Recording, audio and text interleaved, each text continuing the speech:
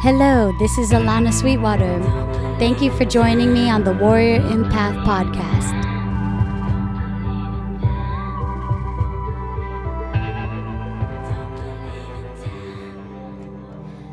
Hello, empaths, my beautiful friends. How are you doing out there?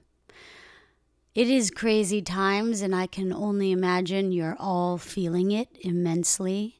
And I hope that you are finding ways to stay grounded, to find your joy, to allow space to just kind of process how you feel about everything, because it's easy to become overwhelmed and totally desensitized, and that's not good for people like us. It's really not good for anybody, actually. So hopefully you are finding your ways to keep your heart open and full. In fact, I'd love to know what you're doing, because that's always really helpful for all of us to hear. So if you feel like sharing that with me, please do. You can find me at alanasweetwater1@gmail.com. You can find me on Instagram, Alana Sweetwater, Facebook, whatever. You know the ways. I'm going to set up the Warrior Empath across all social media platforms, but I haven't done that yet. So for now, you have to go straight to me. So today I wanted to talk about something that's really come to light for me as a necessity, and it can no longer wait. I think it's really, really pivotal for me, and I have a feeling it would be pivotal for you as well. So I wanted to share this with you. It's about creating a new narrative for ourselves. It's creating a new story, a story of who we are and a story of what we're doing here. And a lot of times we don't realize that we even have a story that we're going by, let alone having the conscious awareness that we can actually choose a new one. Because we go throughout our lives accumulating experiences, often repeating lessons over and over again, and we attract to ourselves the people, the situations that solidify our belief that this story is who we are. I'm going to use myself as an example, and I'll tell you that from a very young age, I identified very strongly with the archetype of the orphan. It's because when I was very young, I had discovered Pippi Longstocking, who was, I think, God, I don't know if she was Swiss or where she came from. I need to look into that. But she was this orphan, and her dad was a pirate who was away sailing, and she had a shit ton of money, and she had a pet monkey, and she was just this ballsy little redhead with these crazy pigtails, and she had her own house. She stood up to the bullies. She had fun with her friends, and then she wanted them to go away so she could miss them. She was just so cool to me. And then later, Punky Brewster, I don't know if any of you know who she is anymore, but in the 80s, she was this orphan who showed up on this guy's doorstep. She came with her dog, and she too was this independent, fiery little soul. And she thought for herself. She dressed weird. She just didn't fit in and didn't try to fit in. So that archetype was always really appealing to me, this independent, free-thinking young woman who didn't belong to anybody in a way.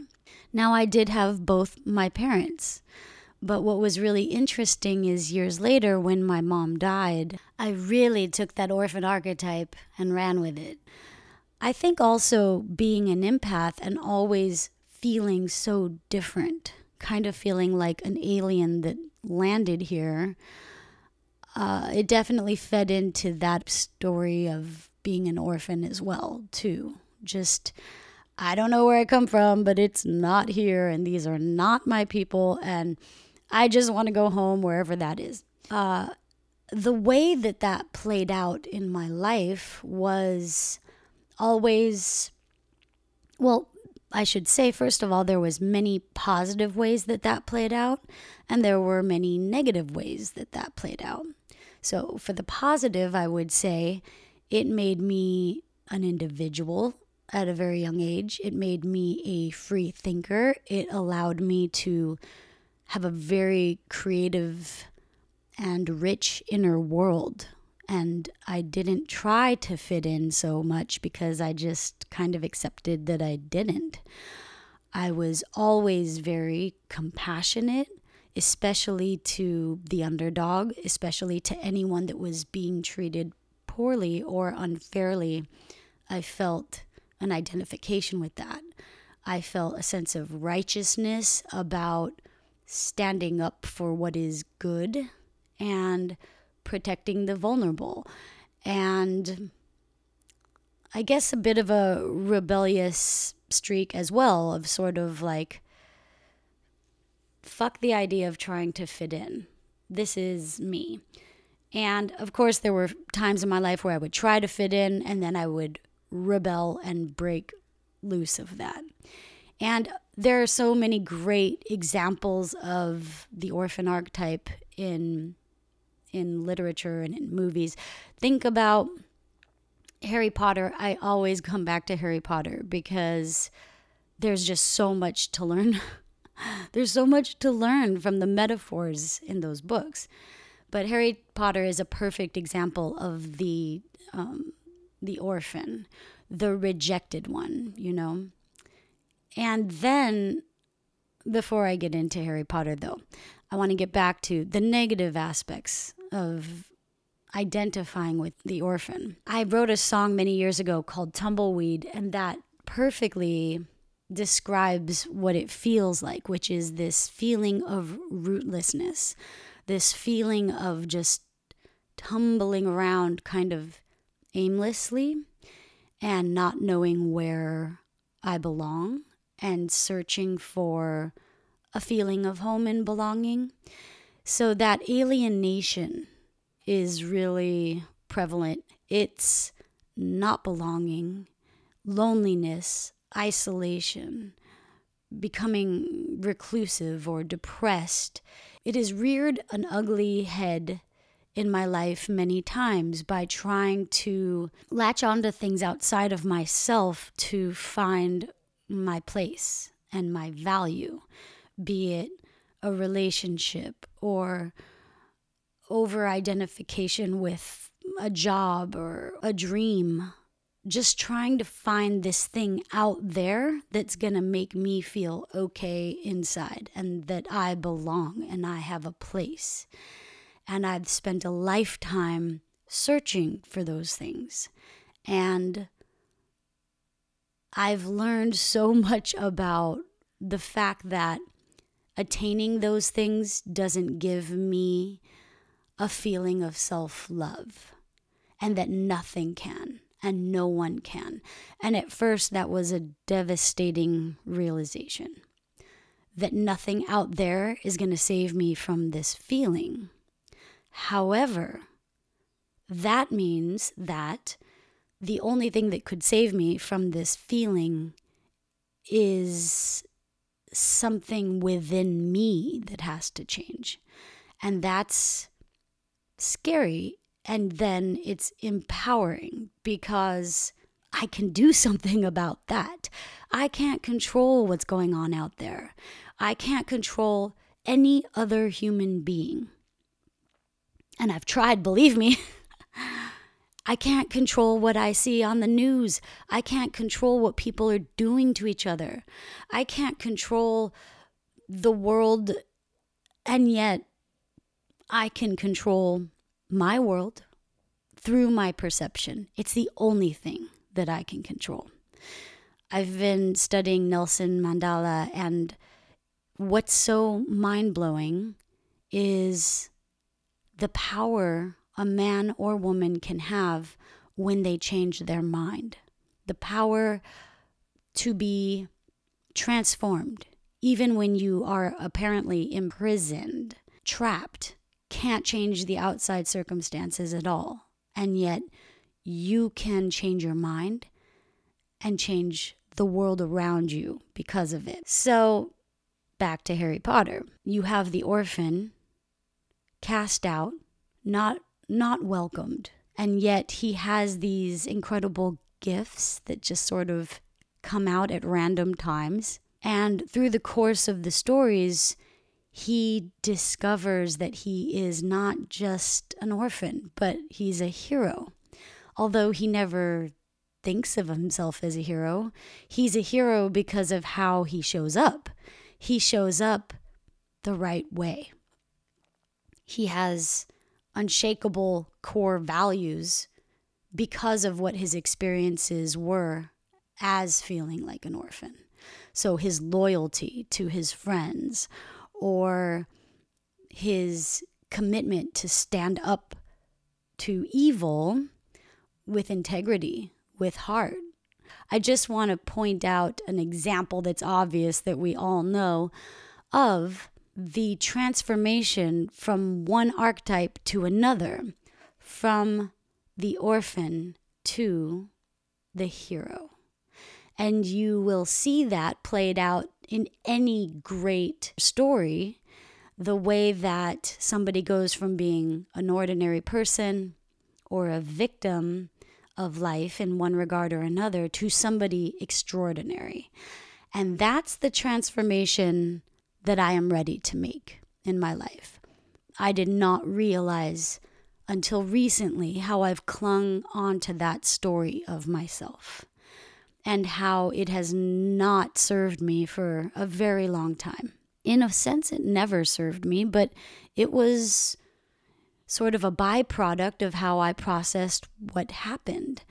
And I only extracted certain aspects of my experiences that would validate that I was this abandoned child, essentially. So instead of taking away from a situation something empowering, I might take away, oh, see, that right there proves that I'm not good enough, or that I'm alone, or blah, blah, blah. You know, when you have a story, you have to keep it alive. And the only way to keep it alive is to keep creating scenarios that prove that point. And it's sort of like that game you played as a kid, I spy something blue, I spy something green. And what that means is what you look for, you're going to find it.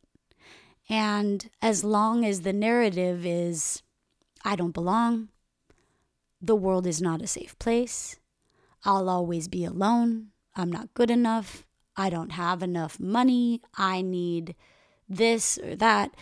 As long as the narrative is like that, we will attract scenarios that will validate that truth. And when we change our mind, we will attract the people, the places, the scenarios that validate our new story.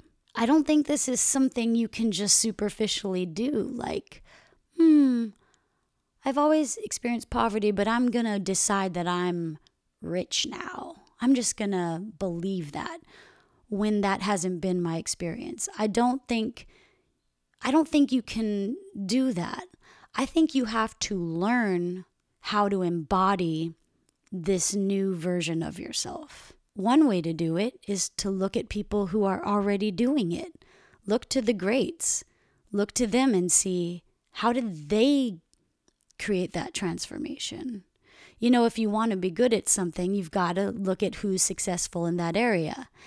Back to this whole idea of attracting what you're putting out and this I spy something green concept. I remember years ago, I was walking with a friend of mine who was a very talented and very successful musician. And somebody recognized him on the street and came up to him and said he was the biggest fan. And then he launched into a analysis of his latest album and how he could have done it better. And it was so awkward and funny. I don't know. And when we walked away, my friend turned to me and said, why are my fans all so angry and opinionated? Like, they're just like angry white guys. And I laughed in his face and I was like, have you listened to your music? Like, that's exactly what you are in those songs. Like, if you don't like the vibe of the people that are resonating with you, maybe you want to take a look at what you're putting out there. And what's really funny to me about this is someone recently called me out like that. And she said, I've really been listening to a lot of your music, and I love that it's so soulful and honest and reflective. But I got to tell you, I really noticed that there's a lot of you've done me wrong, I'll do it myself, I don't need anybody kind of energy to it. And I thought, oh my God, shit. That's so true. Not only is it true, but it is not who I want to be anymore. It feels so outdated that I haven't even been able to comfortably write in a prolific way for the last couple of years because I don't resonate with that person anymore, and I don't want to put more of that energy out there, but I'm still forming my new self. So that was kind of what I knew how to do. That was kind of who I knew how to be. It was such a gift for her to tell me that, because it really set me on this path of thinking about who I was and who I want to be. I remember years ago, an aunt came to stay with us for a little bit. It was a couple years after my mom had died, and I had written probably 300 songs about it. And after I'd written another one, I played it for her, and she goes, "All right, your mom died. What else you got?" I feel like I might have said that in another episode. So if I'm repeating myself, forgive me. I'll probably do it a lot throughout this whole podcast. But anyway, that's how I felt when this woman called me out about putting this energy out there of feeling hurt and betrayed by love and reaching for love and sort of this apparent toughness of like, yeah, I'll do it myself, but underneath it there's this loneliness and isolation, really. So thinking about where I've come from, I know that I've had all these experiences that could validate easily why I felt justified in being the way that I was. But the fact is, it doesn't make me happy. It really doesn't. And I want to be happy. I mean, the other day, total side note, but I had my front door open and this squirrel comes to my front door. He's about to come in. And I was like, oh shit, don't come in, hold on a second. Let me see what I got.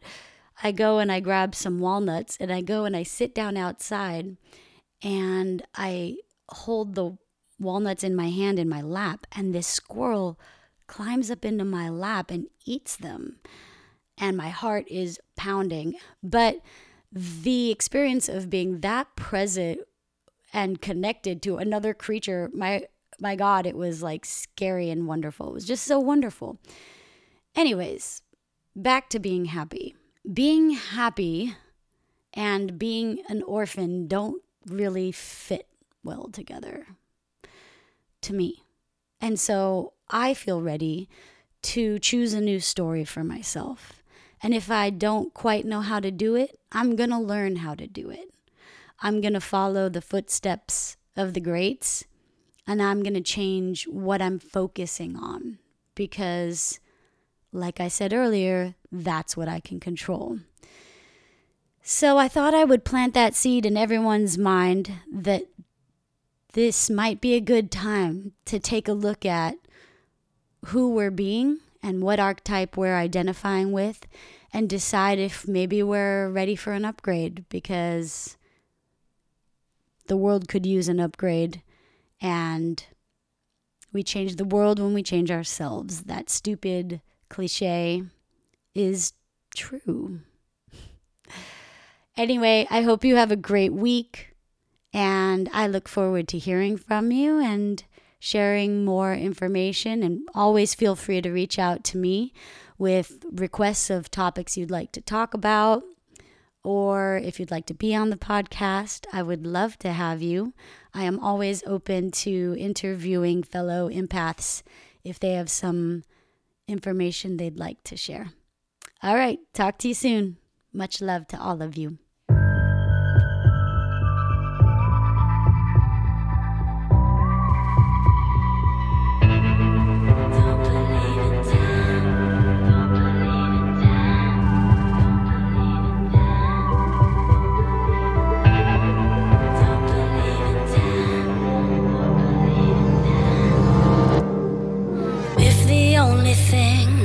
Keeping us apart was time.